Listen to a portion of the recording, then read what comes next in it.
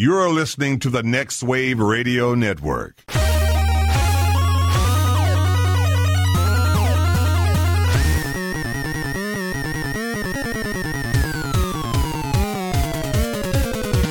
You know there is an Elevator Action 2? Have you ever played that game? There's a 2? There's an Elevator Action 2. Yeah, and you would think they would have improved on it, but they tried to improve on it so much they made it worse. Yeah, it's way overcomplicated. The graphics look better, but that's the most I can say about it. Cannot recommend Elevator Action 2.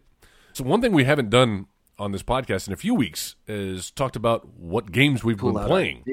No, we did that last week, Joe. You missed that one. But we haven't talked about, well, actually, Joe, I know what game you've been playing because you texted us your triumphant screenshot. I keep giving you guys my updates. Yeah, dude. Well, with the release of Super Mario World, Super Mario 3D World, rather, on the Switch, I went back and I looked at my 3DS and I was like, you know what? I'm gonna play a little bit of Super Mario 3D Land. I remember playing that. And well, here's the deal. Like, I owned the game, and I talked to you about this, Jay. I owned the game, and I remember beating the game and opening up like the special worlds where you then unlock Luigi. And I'm like, oh, okay. I never ended up playing through it though. But I turned on my 3DS and I turned on the game, and I'm like, why is Mario just on World 1? Like, why have I have not beaten this? Yeah, I'm like, why have I not beaten this game? And so apparently, I owned a physical copy. And I guess I traded it in because I got it as a download for some reason. I don't know when they offered it as a download, but I got it as a download and downloaded it and then just never played it again. So I was like, well, you know what? Let me play through this game. Got to the part where I opened the special worlds, and I'm like, well, let me see. Let me see what I can get through. And so I just started playing through it, unlocked Luigi, and then started telling you guys, I'm like, guys, apparently there's like a crown world, like a special crown world. And there's like, you have to get all of the flags yellow, and you've got to beat every level with Luigi and Mario. And like, it was something I didn't intend on doing at all throughout the course of the game. Like, I was just like, every time I would do a level, I'd be like, this is it. I'm done. Fuck this. I'm not doing it. And then I would just, I would continue, just despite myself, I would continue to play. And yeah, I ended up getting everything unlocked and finishing the crown world with both Mario and Luigi. And now, how many hours do you think it took you, or do you have a record of how many hours? I'm sure the game has a record. I don't know what it is. I would say that it probably took me about 20 hours to do it. I took my time with it. The thing is, after you've played through those levels are short enough, even on the special world road. Oh, yeah. Like, those levels are fairly short, and you get to know them pretty intimately when you play them enough times. So it's not that bad. That still doesn't mean that they're easy. No. It just means you know what you need to do. Now, whether or not you can do it is a whole other question. Yeah, I watched the YouTube video that you sent of that last crown level. That's pretty impossible. I know I've never done that because I'm not a completionist. I did not even unlock that level. And I'm pretty sure I know why, because I knew what I was in store for. And I was like, nope, that's not for me. That feels like torture. That's some sadomasochistic stuff that I can't do. Yeah. Although, similar situation, after our Mario episode, I too had a hankering for a hunk of Mario and downloaded, even though I said I wouldn't, I paid for it again, downloaded Super Mario 3D World on the Switch like a fucking chump, just to get Bowser's Fury, even though I already owned it on Wii U, but had to do it. But glad we have it on the Switch. They didn't have, was Bowser's Fury on the Wii U? No, sorry. I said that out of order. Even though I had Mario 3D World on Wii U, I did buy it for Bowser's Fury. And then haven't even played Bowser's Fury. Like, Jen and I spent all weekend playing through original Super Mario 3D World again from the beginning. Man, what a great game. I know we talked about it. Listen to our Super Mario Brothers episode where we talked about all the mainline Mario games. And I don't know that we gave enough attention to that one because... Well, yeah, we really didn't. And I had completely forgotten that you could do exactly what I was talking about, like with Super Mario Brothers 2, that I've always wanted to be able to do all of the different characters again, not just like Mario, Luigi, and a couple of Toads, but it was like Mario, Luigi, Princess, and the Toad. And it's like, holy shit, that's right. This is available with 3D World. They teased that with Super Mario 3D Land. Mm-hmm. One of the hidden, you know how you like unlock the still shots that you can make 3D and stuff. One of the hidden ones that you got after you beat the special worlds was Princess Peach wearing the raccoon suit. Nice. Easter egg, huh? And they've done the same thing in Mario 3D World. You can unlock Rosalind or Rosalina or whatever her name is from Super Mario Galaxy when you get to the Star Road. And man, I had forgotten how many extra worlds there were in that game. Joe, I don't know if you've played this one yet, but there are 4 unlockable worlds. There's basically 12 total worlds beyond the wow. There's 8 normal ones. I say normal. Most Mario games have about 8 worlds, right? And then there's 4 unlockable worlds with some of the hardest levels in the game, as one would expect.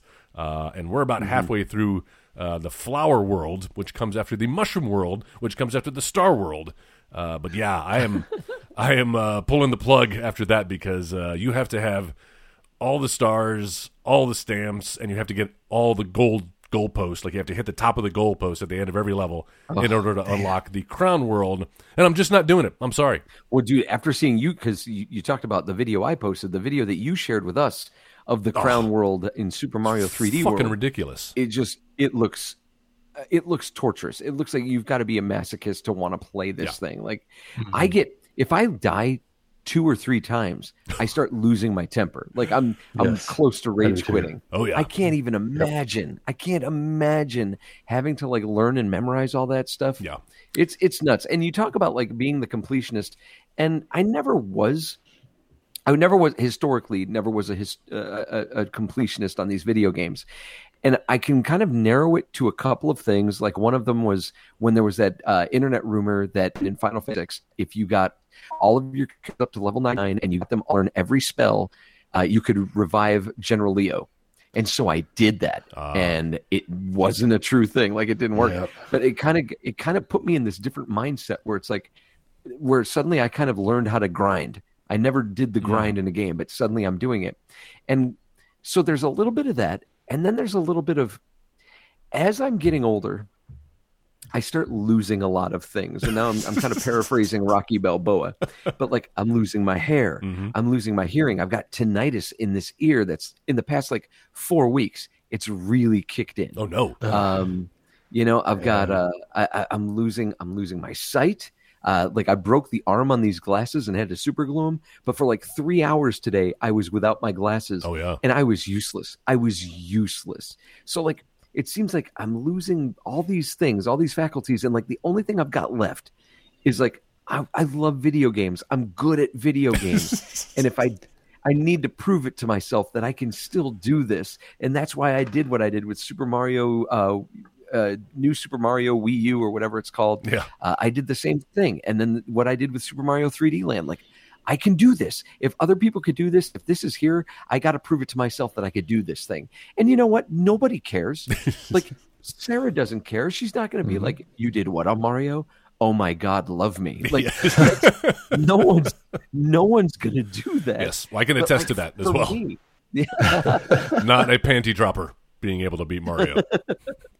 In fact, Jenna has seen a new side of me, and not in a good way, because you're talking about rage quitting. Yeah, I tossed the controller on the bed a few times in some of these levels where it was just like, fuck this fucking game and fuck my life.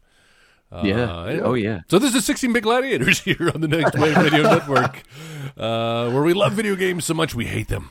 But nevertheless, we'll talk about them every week as we gather here in our forum on the 16-Bit Gladiators. That's the name of this podcast. You want to subscribe to it, you can do it on our website, 16bitgladiators.com. And on said website, we have little handy links to our social networks. I was going to say the aforementioned Facebook page, but I hadn't mentioned it. The mentioned Facebook page, of course, 16-Bit Gladiators on Facebook, as well as our Twitter handle, which is at 16-Bit Gladiators. You follow us there, you'll always know what episodes we're going to be talking about. And in fact, I tweeted out that we were going to be talking about video arcades on tonight's podcast. And here we are talking about Mario once again.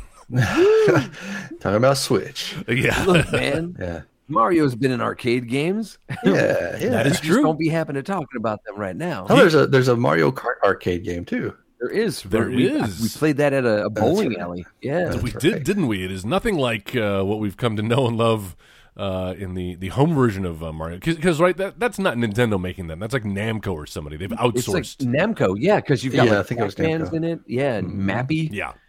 It just doesn't feel Remember the same. Mappy? Yeah, I do remember Mappy. I love Mappy. One of many arcade games we'll be talking about in this episode. So the format here is pretty loose. We're not talking about just old school arcades, although the three of us. I should introduce our host. I am joined as always by Jay Gunn. Hello, Jay. Hello. And once again by Joe Cuccinati. Hey, And we're going to be talking about our video arcade history, which stems back to our childhoods, but also extends into our adulthoods now that retro arcades are all the rage again, yes? Yeah. Oh yeah. We've got a couple here in the DFW area. We've got free play, a couple of free play locations that opened up, I don't want to say 4 or 5 years ago now. And now there's... I still want to go to that too. That's one thing I haven't been able to go to since I've been back. Oh, that's right, because it's been COVID times. And What? Not anymore. Not anymore. Not in That's Texas. right. That's right. We're open again. Yeah. We're clear. Didn't we're you clear hear? and free. That's right. We beat COVID. We won. Texas, yeah. always first. All we had my to do God. was have a really bad snowstorm and everyone lose their power, and now COVID's taken care of. Yeah, isn't that amazing how those two things kind of coincide when our politicians start taking heat, no pun intended for us not having heat, and they pull the old, hey, look over here, no more mask mandates. That's what Ted Cruz went to Cancun. He brought back the cure. The bands, I love them. But yes. We are the cure. So now that COVID is behind us here in Texas, it's not really, kids. Please wear your mask. But when Please. we're allowed to go back in lieu of actually visiting video arcades, we're going to be talking about video arcades. So I've done enough intro. Yeah. Let's dive right in. I was talking, well, you mentioned Mappy. And Mappy is maybe a lesser known arcade game, because I don't really think it had a home port. If it did have a home port, it wasn't nearly as popular as, well, I wouldn't really say the arcade game was all that popular, was it? But you're this little mouse. It's cops and robbers, except with mice and cats, right? Mm-hmm. Yeah, that's right. Mappy was a favorite of mine growing up as well. Like I really enjoyed that game, and I first saw it in an arcade. And just like any arcade game, I was an ignorant kid who didn't really know what to do. I relied on, and what was great about the arcade culture was kind of just milling around, watching people play a game, and kind of learning what to do by watching them.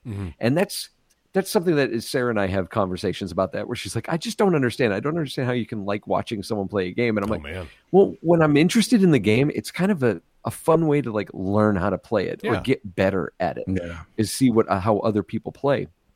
And that's what you did, is you milled around the arcade. Maybe you were out of quarters, or maybe you had quarters, but you just weren't ready to plop one down yet, because when your first arcade experience is almost like the first time you go into a casino. Like you're really irresponsible. You get really irresponsible with your quarters. You're throwing them in a machine. You don't even know how to play. One of the worst things ever is when you throw your quarter in a machine and the machine doesn't work. And you're like, oh, man. You can't hit that eject button to get it back. Yeah, exactly. But usually, unless he was a dick, like the guy who was working, who had the little change belt, would be like, here you go, give you back your quarters or whatever. But watching somebody play and kind of figuring it out. And that's kind of where my Mappy experience is kind of a good place to start. It's kind of serendipitous that we started with this one, because Mappy is a game I didn't understand.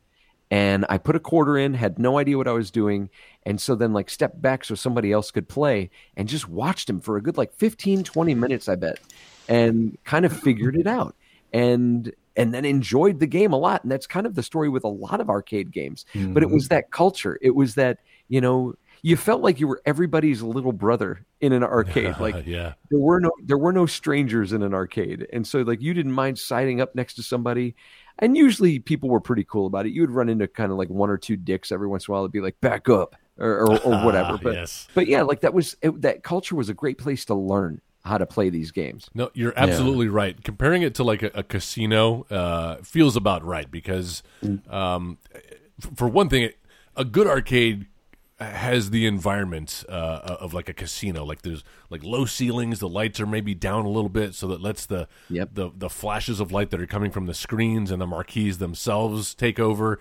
The carpet is usually awful, so that you can't see all the drinks and food that have been spilled on it. There's a musty scent in the air, the smell of like sweat and cigarette smoke kind of mingled together.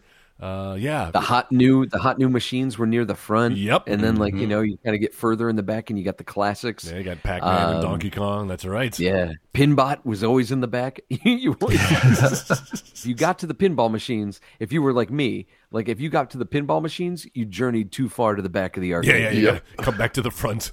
But you're right. There was usually like a block of time that you would spend in an arcade. Nowadays when you're at home, it's appointment video gaming. I've decided I'm going to sit down and I'm immediately playing this game, and then when I'm done, I'm turning it off and I'm doing something else.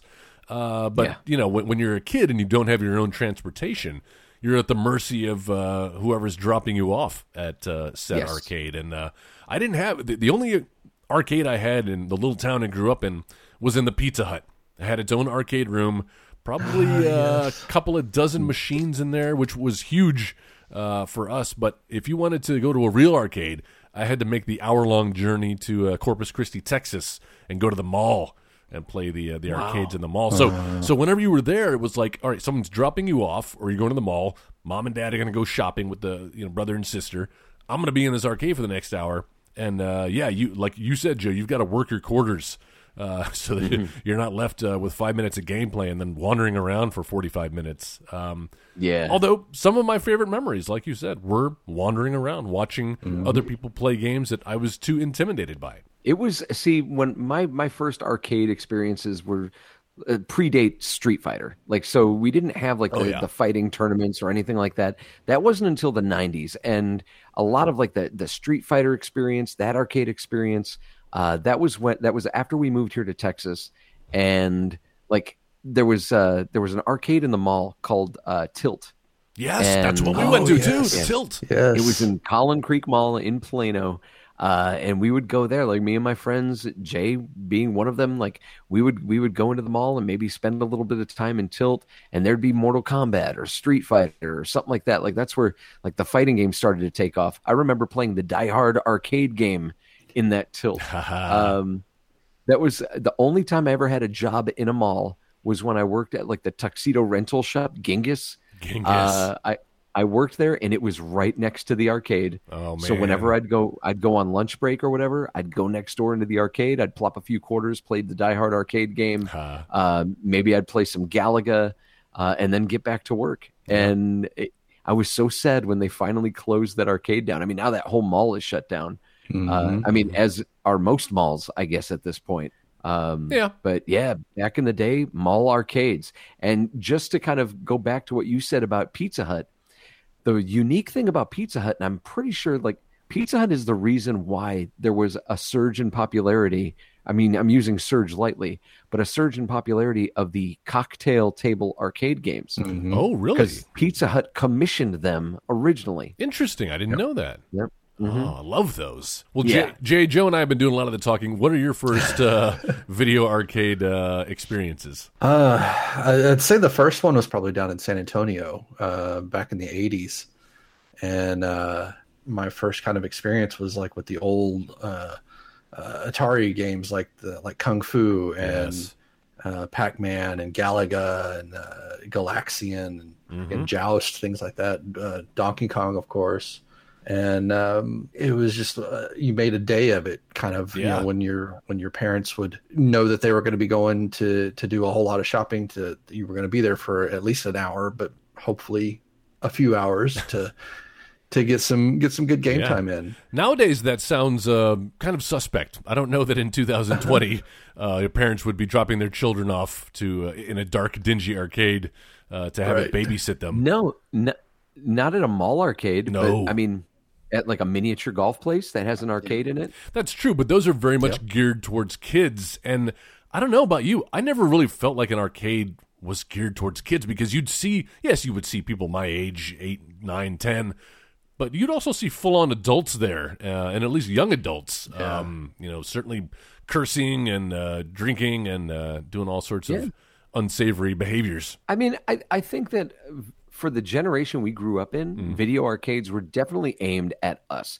Pool halls were aimed at adults. True. And I think adults that couldn't go to pool halls went to video arcades because it kind of scratched that same itch.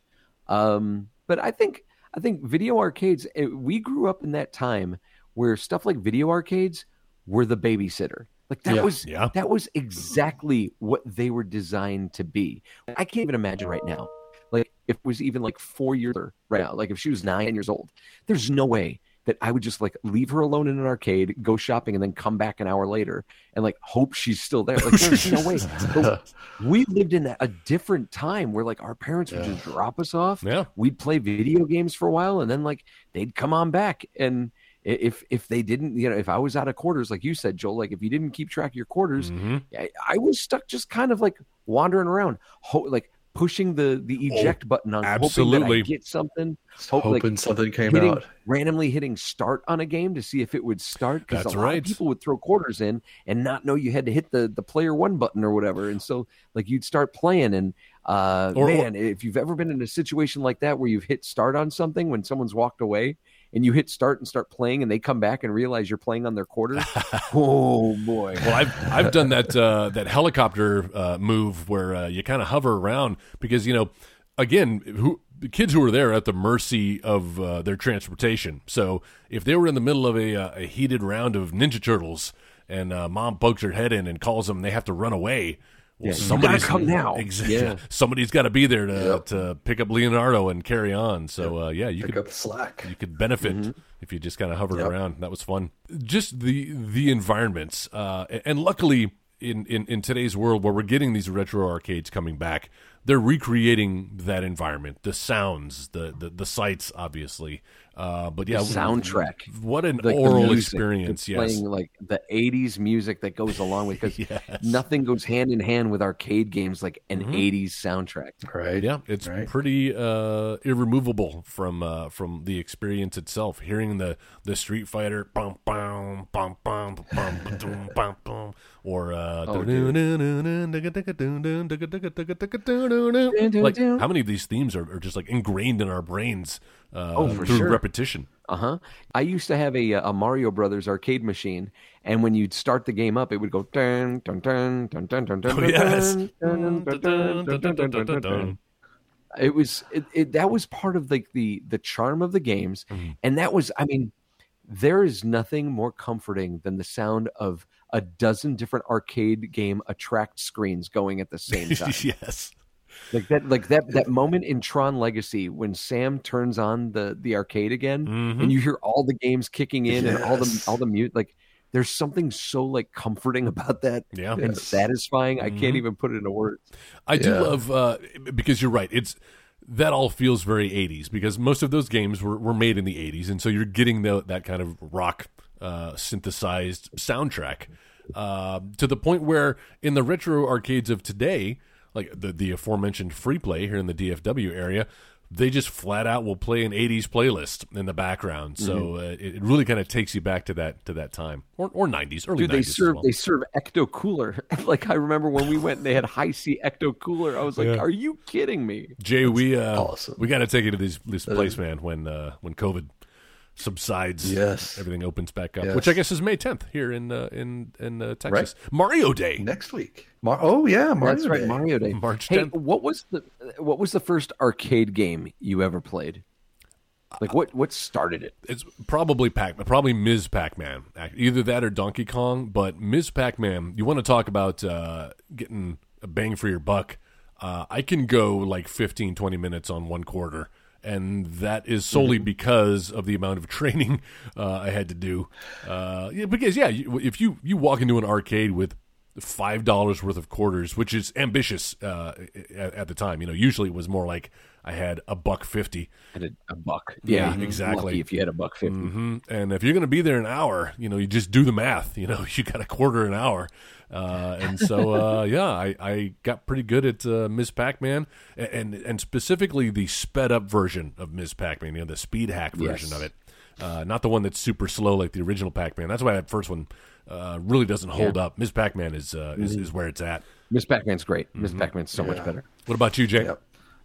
My first one was it either had to have been Pac-Man or it was like Missile Command. Missile I remember Command, spending really? hours and hours on Missile Command at the various arcades, like the ones in San Antonio, and especially even coming back in here to when I moved back to Dallas, they were more at the like movie theaters. And I remember going to like Cinemark and playing some Missile Command. Missile Command is not an easy game like that. No, there's no version of it that's simple. No. Refresh my memory. Does that have a roller ball or it just has the button? Yes. Yeah, a rollerball and the button to fire, and it was you basically had to aim before the little line coming down. Yes. So that the explosion would hit the line as it came in. Because if you just aimed for where the line was, it was kind of like the hockey saying. Yeah, as Wayne Gretzky would where say, the puck is going. Exactly. Yeah, So, that's a pretty advanced game to begin your arcade experience with. Even as an adult, I have trouble. I lost a lot of quarters to that one. It's pretty intense. Very far with that game. Wow, I'm impressed. Joe, did we do yours? No, this is gonna be no surprise. The sit down Star Wars cabinet was the first arcade game I ever played. Wow, you remember it? The wireframe. Oh yeah, it was a restaurant called Ground Round in Rochester. You walk in, there's a gumball machine on your left. If you go around the right, there's kind of a turn because there was a restaurant, and then if you went down a little hallway, there was a bar.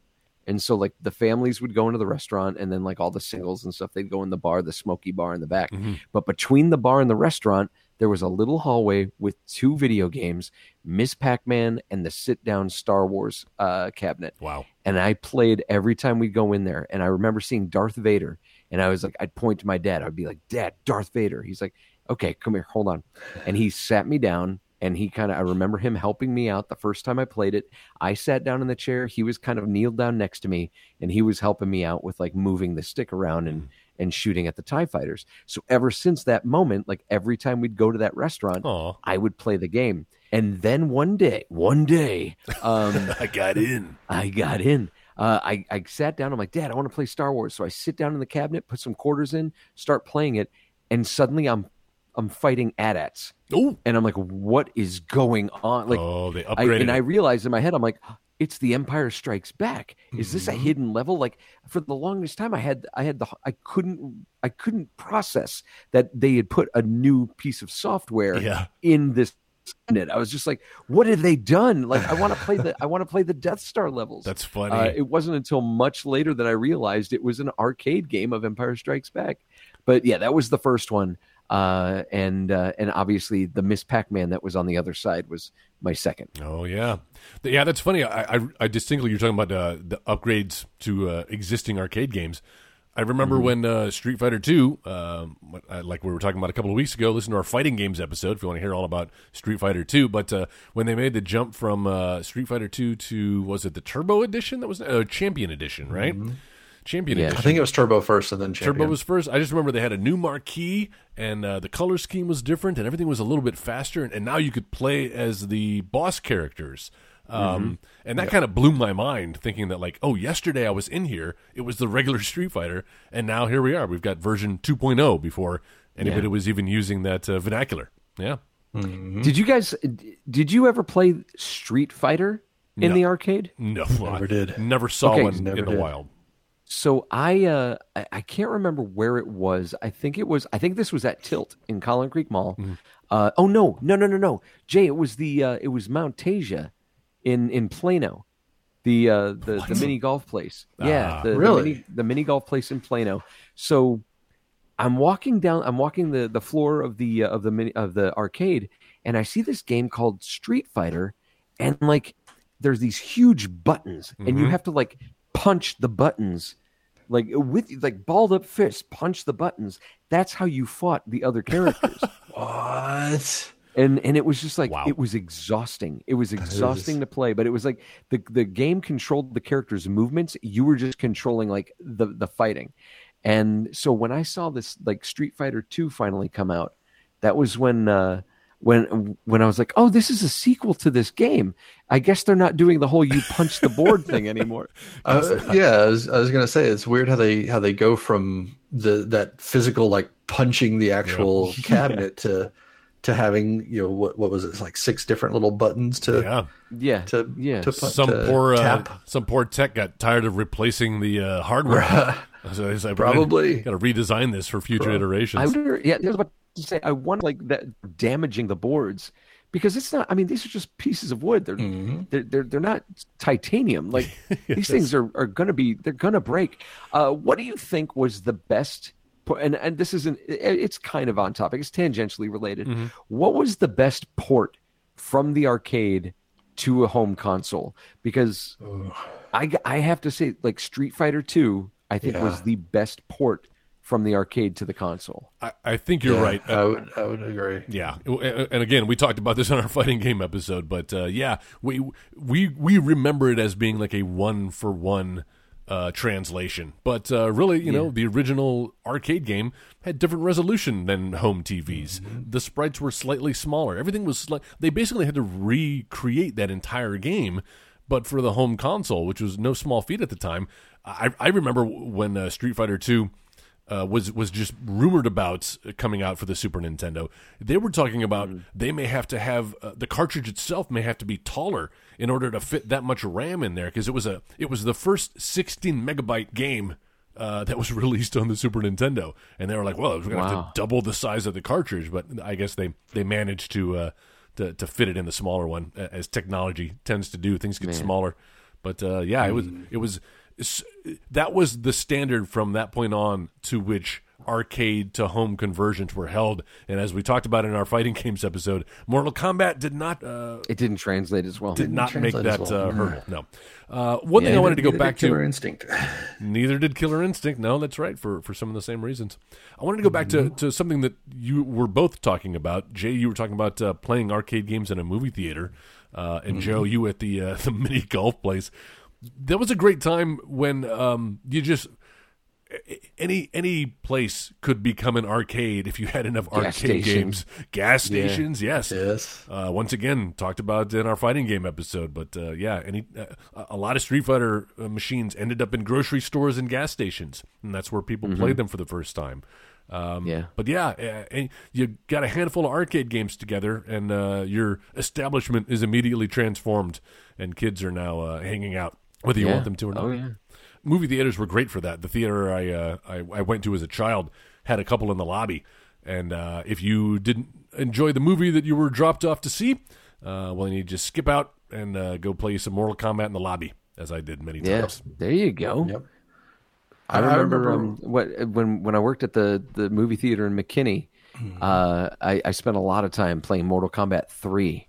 I think was the big cabinet that we had there. It's a great one. Yep. Yeah, I remember when they stopped doing the video games cabinets, excuse me, in the movie theaters for like, I don't know, it seems like it's probably for about a good 10 years, and it was like I missed that, and now they're starting to come back because I guess the popularity of the retro gaming coming back to it. So it's I'm loving seeing that. Of course, now that those are coming back, we get into the pandemic, so we don't go to theaters as often.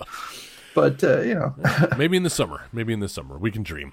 Yeah. One of the things, like if your arcade was big enough, if you had enough space, like they started to introduce like ticketing games, like skee ball, and I'll tell you, man, skee ball kind of changed, for lack of a better term, changed the game a little bit in the arcades, where, you could actually walk out of there with something.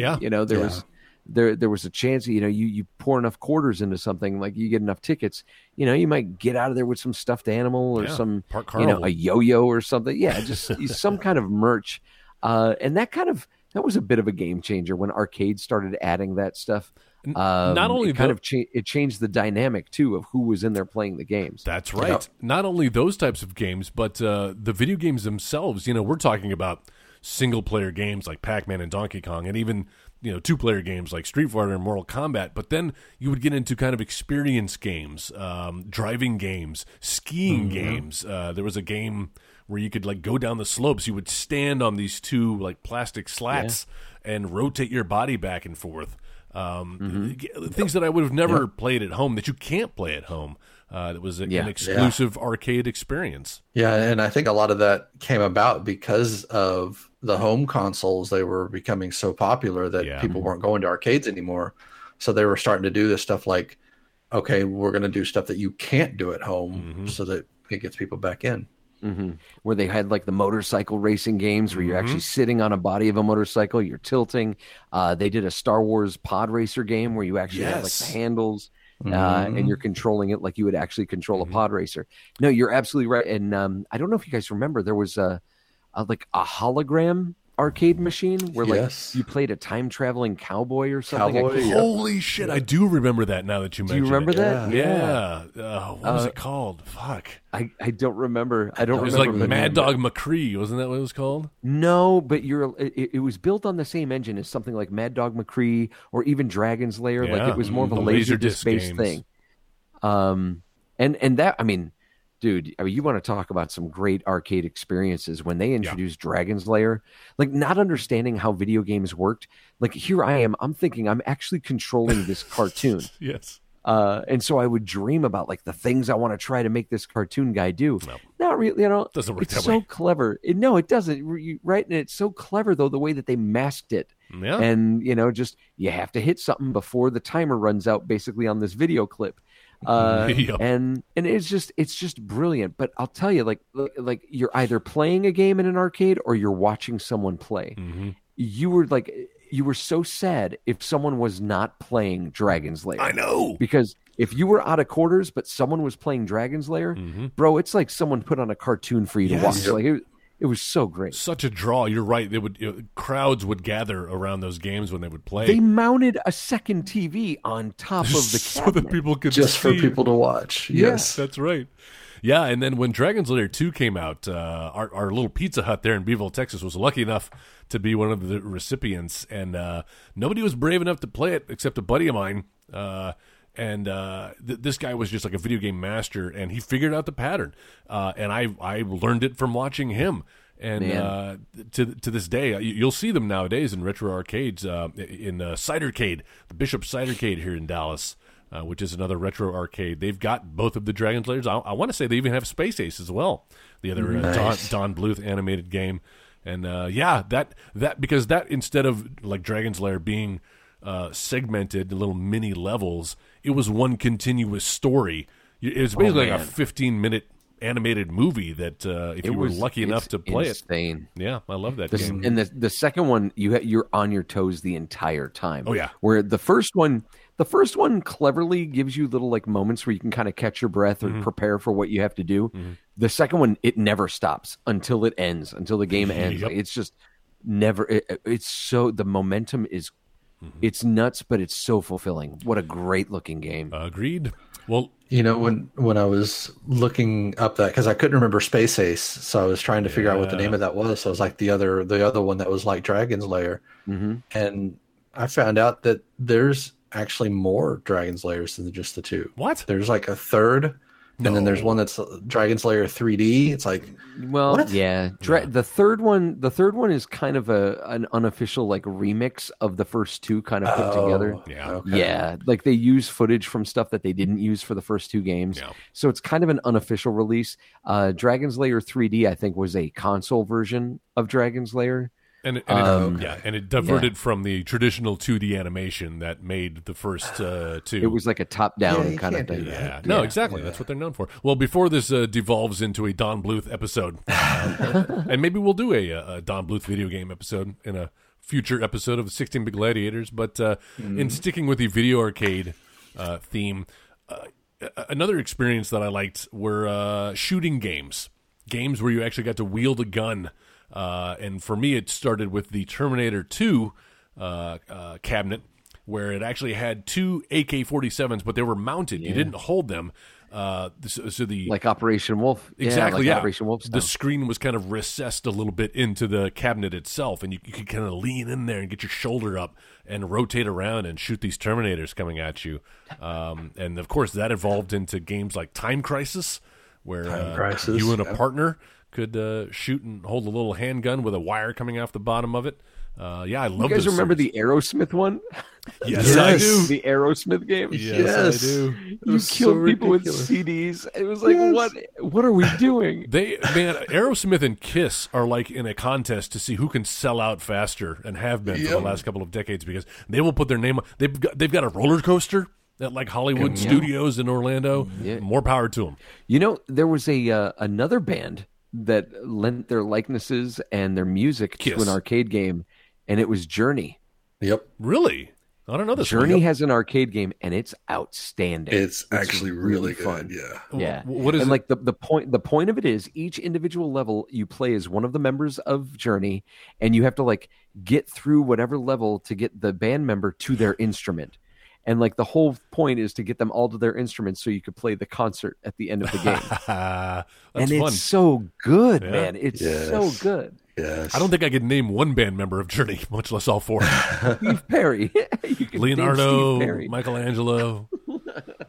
Right? That's Journey, No, right? that's a different type. Hey, so when they finally introduced the 4-player games into the arcade, now you're talking. like that was nuts, man. And you had talked about it earlier. You talked about Ninja Turtles, but it wasn't just Ninja Turtles. You had The Simpsons. You had X-Men. Gauntlet. Remember Gauntlet? Yep. Dude, like there was when they started getting more than like 2 players going, and it started building that like team dynamic. Yep. Like perfect strangers that you'd never met before in your life became your best friends for the next 15 minutes. You're absolutely right. Yeah, and that's one of the things that I loved and miss about that arcade experience was the kind of camaraderie, and especially if you visited the same arcade, you would see a lot of the same faces over and over again. And when the fighting games were taking over there in the early 90s, local kids would become kind of mini celebrities walking into the arcade in slow motion with baking powder falling behind them as they come up to challenge you on Street Fighter 2. Mm-hmm. That's true. What I loved about that, just going to the 4-player games again, was that like you never learned each other's names, so you just referred to each other as the character. Yeah, Leo, get him. And there was nothing more satisfying than when someone would call out to me and call me Wolverine. Hey, Wolverine, get that guy. And I'm like, you got it, bub. Was he was he your guy on the X-Men arcade game? Yeah, on X-Men, Wolverine was my guy. I always went with Storm because I feel like she had a little bit longer reach. She was quick, and her mutant power was zapping around the screen. Was that her? Yeah, that was a good one. Yeah, it was Storm. Storm was in it. You had Storm, Dazzler, Cyclops, Colossus, Wolverine, and Nightcrawler. I think there were 6 people you could choose from. Yeah. Let me ask you this: what did you think about the first time? And I don't know if you remember. I don't remember the first time, but what did you think about the first time you had to dump more than 1 quarter into a game to play it? Yeah. Oh, I was pissed. I know. It's like, wow, you guys got some balls to assume that your game is twice as good as some of the other games I'm playing. Again, we not to keep harking back on our fighting game episode, but that was the first time I saw it with Street Fighter 2, where they had that 50 That was 50 cents? It was 50 cents in my arcade, yeah. There was a premium on that. I don't know what the rationale behind that was, except for just popularity. Well, yeah, but even before it was popular, I guess just technologically it was superior, and it was. Yeah. But like, how do you justify 50 cents? Yeah. Like, it's still it's not like you're getting twice as much time to play the game. Yeah. You're just paying more to play this thing. Yeah. Yep. Although, and even like Dave and Buster's, I've seen some there that are like 3 or 4 quarters. Oh yeah, for the games, and it's like, are you shitting me? Come on. They've totally upped the ante nowadays. It is not uncommon in arcades like that to see four quarters even for an experience. And you know what? Some of the games they'll even have like the little bill slot to just put the bill straight in. Yeah, not even. Well, in a lot of arcades now, you buy game time on like cards. It's that whole like state fair model where it's like you put money on the card, then you swipe the card in the game, and it's like you have no idea how much each game has cost. It's just until you're out of credits, and you're never completely zero balance on that card. It's always like you have 0.3 credits left. If you give me another $5, I can refill it, and that's how they get you. I'm sure scattered around my house, I have probably a half a dozen Dave & Buster's cards that have points something credits on them that I just didn't have the heart to throw away. Yep. And they get lost. I still have a card like from 2 cards right here next to the front door. What was that? Pen Stack, I think it is. Yeah, Pin Stack, yeah. I've got the card. I've got a card. Yep. The I've got that bowling card alley still. arcade, yeah. Jesus. That was when we did the right before James was born. Sarah and I were like, we want to have one last hurrah with our friends since we're going to be stuck with some kids for a while. And yeah, Pin Stack, man, they had some good pinball games there. Yes, Well, I did. it's right there in the name. That's It another has one. to. Yeah, it's kind of like that's another like where arcades are coming back, not just like Cidercade or Free Play, but these places like Main Event or Pin Stack, like they've kind of become like this multi-purpose entertainment facility, Right. where you've got an arcade, you've got bowling, you've got like laser tag that you could do now. It's too much. That's nuts.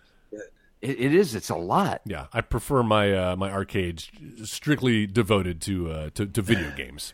You remember that one? What was it at North Park? I think it was that had like the BattleTech and the. I was going to bring that up. Yeah. Yeah. So it wasn't. It was across the street from North Park, and it was the. It's now a church, but it used to be It used to be an AMC theater.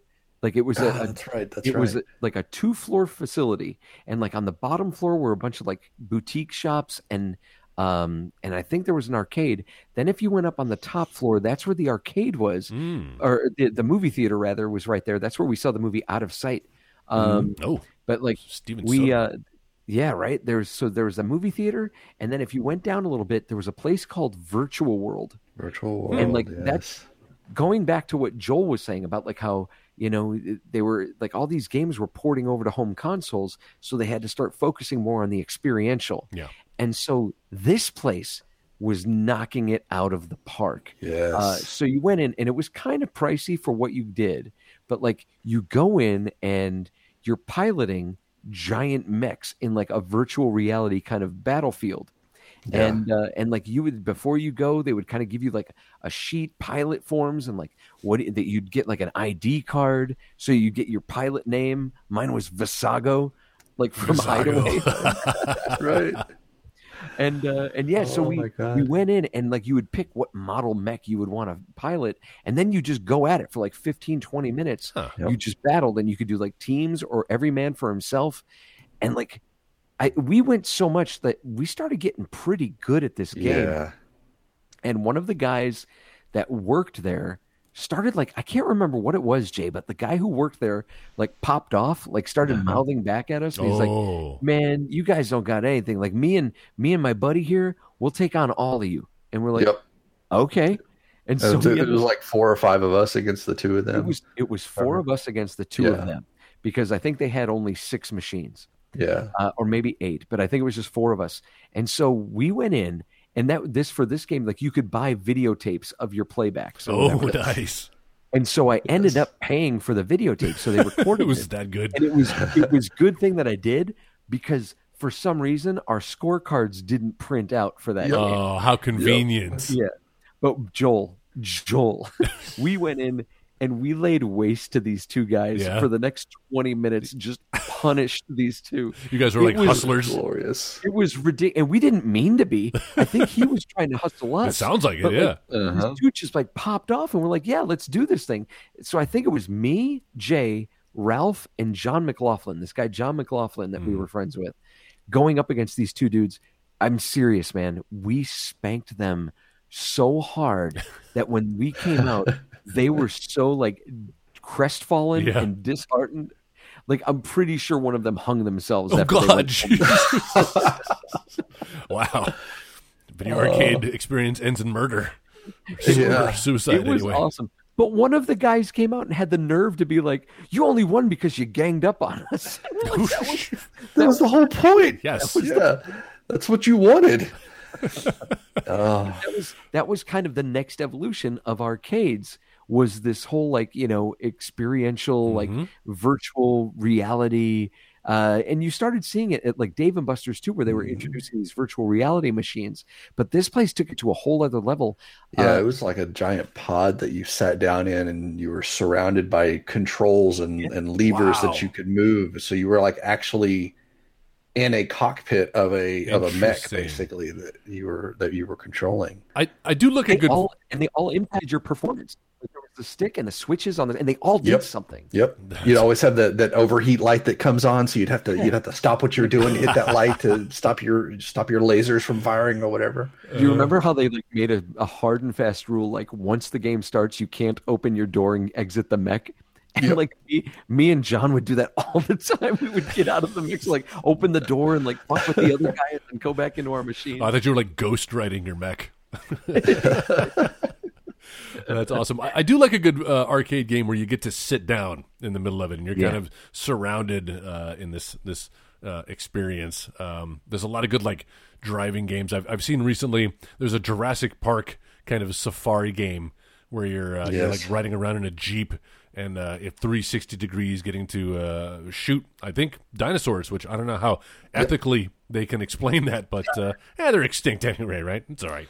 Yeah. Right. There were some. I think Afterburner was one that I really enjoyed.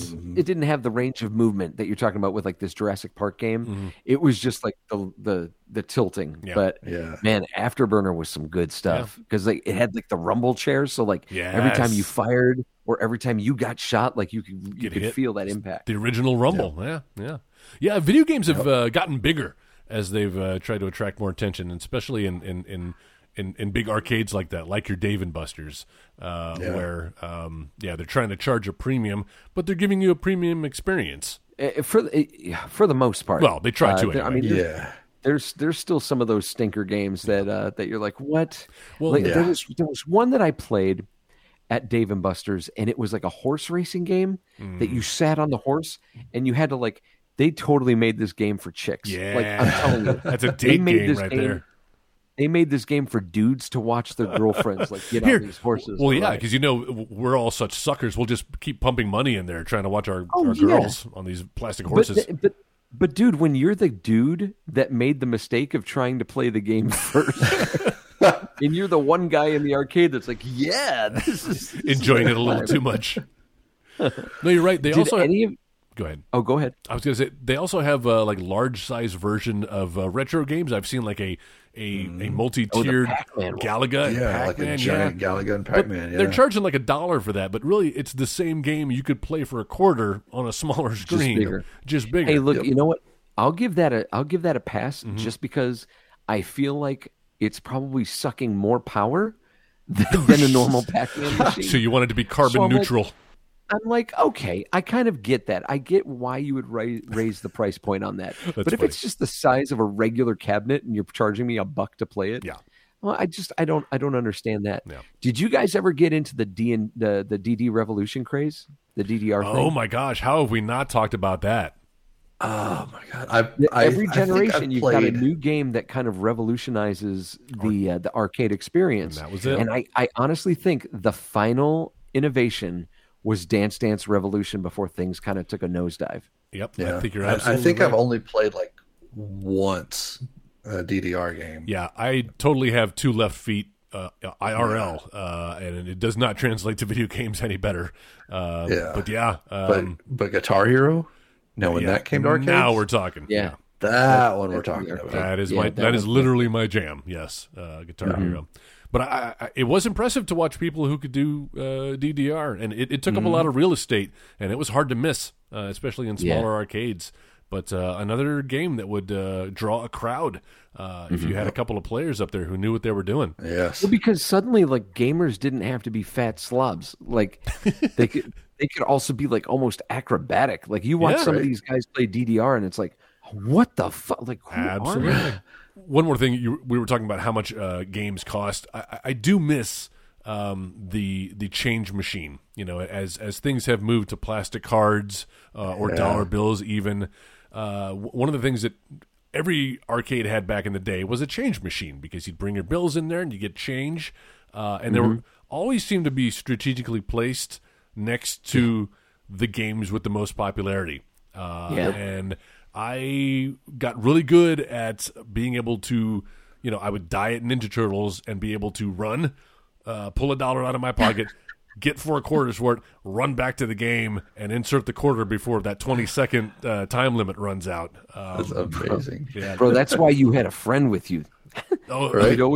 You'd have that friend that was the runner, and you'd be like, "Here, go get me some more." Like you knew you were about to die, and you're like, "Here, go get me some more. Bring it back." But then every now and then you get that one asshole who would hit the button, because you can count, you can speed up the countdown, and it would just say 5, 4, 3, 2, 1, and your game's over.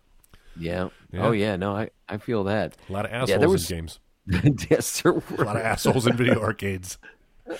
Especially, we were talking about on our fighting game episode, when it became really popular, we needed a method in order to tell who was up next. So what would you do? You would take your quarter and you would put it on the marquee. Put it on either on the marquee or down above the joysticks is where I would see it happen a little bit. Just below the monitor, but above the joysticks, there was a little ledge where you could line them up. But I think we've all had our quarters stolen if you're not keeping an eye on it. Yes, sir. I've had plenty of quarters stolen. I remember somebody like moving like putting their quarter in front of mine to have the next, and I'm like, no, I've been sitting, and of course, like I'm like 10, and these guys are like 15, 16, and they're like, no, I'm next. I'm like, all right, okay, that was good. Yeah. I guess I gotta wait. I'll take my quarter and go play Choplifter, I guess. Yeah, Willow. A lot of hard lessons learned in video arcades throughout our history, and still being learned today as new people are experiencing and discovering video arcades. Thankfully, they're back again, although I still see mostly adults there. A lot of them serve alcohol, so kids aren't allowed. But that's the way I like it. Jay, we've talked about before in Portland, where you used to live, Ground Control. Ground Control. Kind of the mother of all retro video arcades. I feel like it was one of the originals that started this resurgence. I think so, yeah. Yeah. And, I think it was Ground Control, and I think there was one in New York that kind of started up around the same time, and they got so popular that they just started kind of migrating inward. Yeah. And more and more places started opening up. Yeah. Well, and making it 21 above and serving alcohol, like for me, that's where I want to die. That's my heaven. My San Junipero. Yeah. Yep. So Nice. you guys, Nice reference. I know we talked about our favorite arcade game. Do you have a guilty pleasure? Like an arcade game it's not very good, but whenever you see it, you got to pump a quarter into it and play it a little bit? Elevator Action 2. No, just kidding. I'll start off. Moonwalker is my guilty pleasure. Nice. The Michael Jackson game? Yeah, it's a horrible game. Yeah, it is. But there is something about like the chip-tuned Michael Jackson songs that are playing while you're playing the game, and the fact that like when you get that special and you hit it, and like suddenly everybody starts doing like the Moonwalker dance instead. Like there's something. I'll tell you, like it's not a great game. But if a game is going to be judged on how well it captures the spirit of what it's based on, it succeeds. It's doing its job. True. Nicely said. Yep. Mine, I don't know is it so much a guilty pleasure, because I think this is considered a good game. I certainly think so. But it always seems to be empty whenever I walk into an arcade. Even back in the day, not a lot of people were playing Smash TV. And I think probably because the lack of buttons and the 4 joysticks, even though it was only for 2 players, kind of confused people and was off-putting. But if you could master that, or at least get attuned to one of the joysticks would control your. It was a top-down game, right? So you're looking from bird's eye view down on your characters. It's basically like the Running Man, the video game. It's like a futuristic game show where you just have to murder all the little things that come at you, gauntlet style. But one of the joysticks controlled your character's motion, where they were on screen. The other one controlled which way he was aiming. So you could literally be running in one direction and aiming in another. And it is a rapid fire, and you die so many times. That is the definition of a quarter muncher. And it's rare that I can ever get anybody to play that with me. And like I said, it's always empty when I go. But I love me some Smash TV. That's a good one. That one definitely spawned a whole kind of a subgenre. They're called twin stick shooters, basically. Yeah, now. And Total Carnage was the sequel, I believe. There's an Xbox game. It was a homebrew called I Made the Game Zombies in it. I don't know if you remember this one. Yes, I do. But it's so good. Yes. It's like this love letter to the twin stick shooter genre, and it was just like this homebrew, this like independent developer put it together, and I mean, dude, it's so good. If you could still find it, if it's on Xbox Arcade or something like that, and it's called I Made a Game with Zombies in It. Oh, it's totally worth playing. never heard of that one. Yeah, it's so good, so good. The theme song to it, like while you're playing, it's playing music, and like it's just different variations of the same words over and over again. It just, I made a game with zombies in it. Oh, I have to find this. That's awesome. Guilty pleasure game, I would say probably like Cruising USA. Yes. Oh, those are great, man. I'm a sucker for like the racing games, and especially for that one, because that was kind of like a mix of Outrun and oh god, what was that other one? The Pole Position. Yes, but it was modern-ish with the 3D graphics, and it was, I don't know, it's just something about it. And every time I see it in arcade, I'm like, all right, I got to play it. No. Man, there's something about that game was like, it wasn't really a race. It was just like trying to hit a checkpoint before the time ran up. Man, that gave me so much anxiety. Yes, very much so. And it had the force feedback in the steering wheel, right? So every time you crashed, you get a nice little jolt in your arms. I'll throw honorable mention of Crazy Taxi in there too, because that kind of kicked it up a notch and allowed you to mow down pedestrians, which was new for me. It was like the original GTA. Man, Crazy Taxi. I don't remember that in the arcade. Yeah? Oh, yeah. Yeah. I think that was a Dreamcast title or something the first time I heard of it. Yeah. Oh, yeah. It got ported Yeah, over. That's played right. it a lot on the Dreamcast, but I'm pretty sure I remember it. I remember seeing it like a Dave and Buster's. I'm pretty sure. The free play in Richardson has it, or Cool. at least it did as of a year ago. Nice. Well, hopefully one day we'll be able to revisit arcades again once COVID is behind us. But yes, they brought us so many memories. Next Wednesday, that's right, Mario Day. So many memories were made there. Formative years for the three of us, it sounds like, and glad to see a new generation is getting to experience that. Any other thoughts about video arcades before we wrap this episode up? Maybe not the arcades themselves, but I do notice there's kind of this comeback.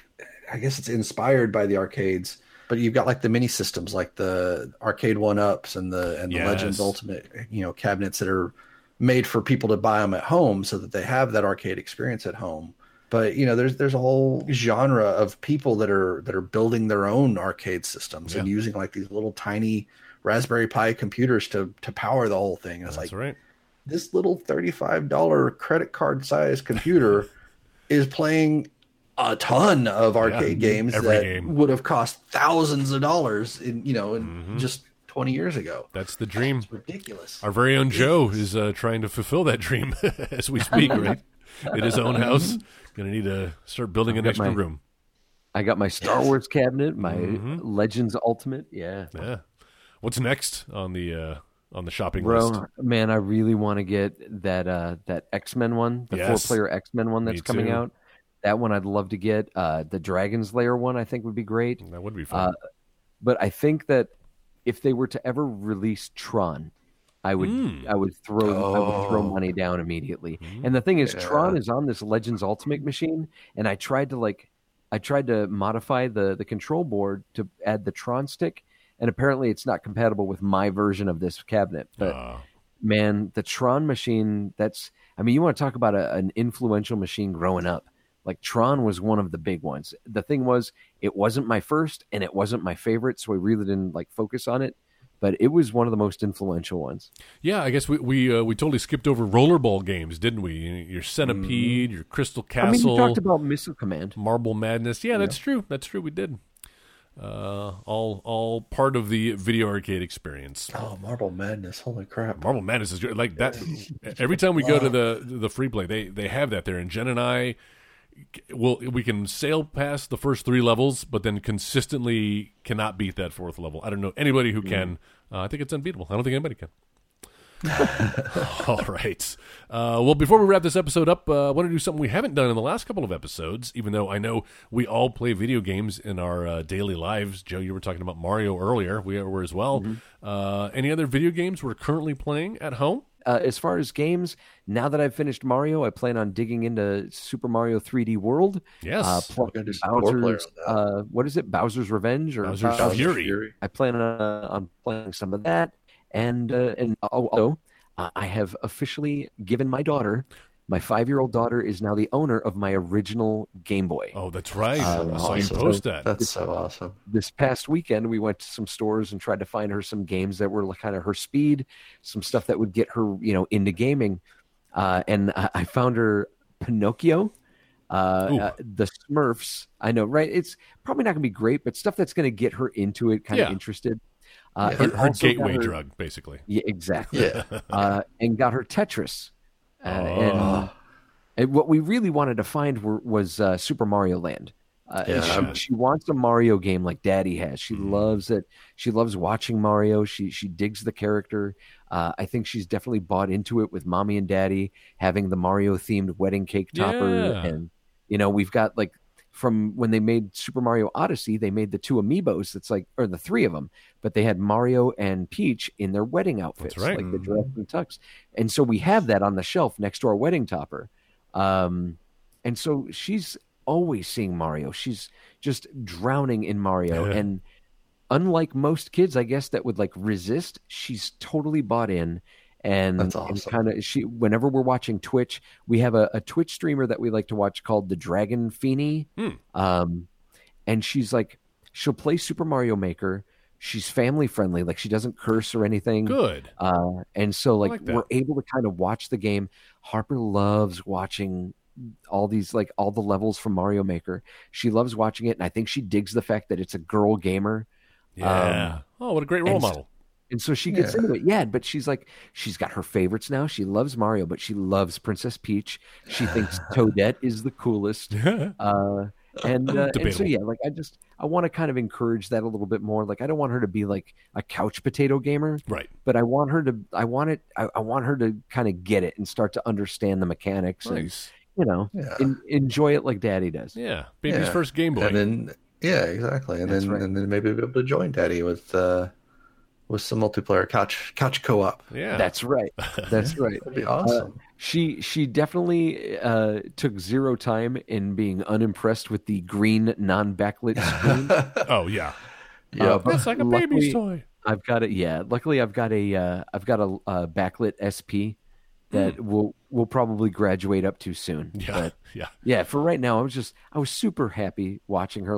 When she got her first line in Tetris, which it took her a long time, but when she finally cleared her first line in Tetris, I couldn't have been prouder. Oh, that's cute. That's awesome. Yeah, get that thing out of her hands, because that is a brick, and she will drop it on her baby brother if she's not careful.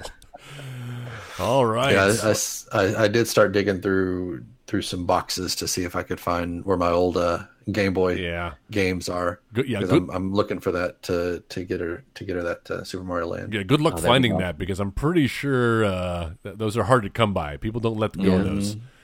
So good luck with that. I will have to do the same. Yeah. Go through my box of Game Boy games and see what I can bequeath down to you. Hey, maybe we'll do an episode of Game Boy games coming up future. Bro, that would be nice. All right. Well, next week on our humble little podcast here, we've got a new topic. I think our topic is going to be modded games, game mods, games that have been released into the wild, and users have taken it upon themselves to dig into the code there and reskin them, sometimes revamping them, sometimes making unofficial sequels of games, just overall new creations based on the original code. And so next week we're going to talk about game mods on the 16-Bit Gladiators. That's Jay Gunn's own idea. I think that's a great topic. And so a good one. He'll be joining us as usual, and maybe we'll have a special guest or two joining us as well to talk about modded games. Well, I won't be there, so let me just throw down that one of my favorite mods was the Star Wars mod on Doom. That was so fun. Yes. Ooh, I'm unfamiliar with that one, but we'll have to talk about that. There's a Super Mario one as well. For Doom? For Doom, yes. That's great. God. It's like a total conversion you're doing like the whole Mushroom Kingdom in Doom. It's so great. So great. I can't wait to talk about that and other modded games next week on our little podcast, the 16-Bit Gladiators. So once again, Jay, thanks for being here. Thank you. Joe, always a pleasure. The pleasure's all mine. And listener, thank you for listening. We will see you next week on another episode of the 16-Bit Gladiators. Bye, guys. That's it, man. Game over, man. It's game over. What the fuck are we gonna do now? You've been listening to the Next Wave Radio Network. That's fucking gold.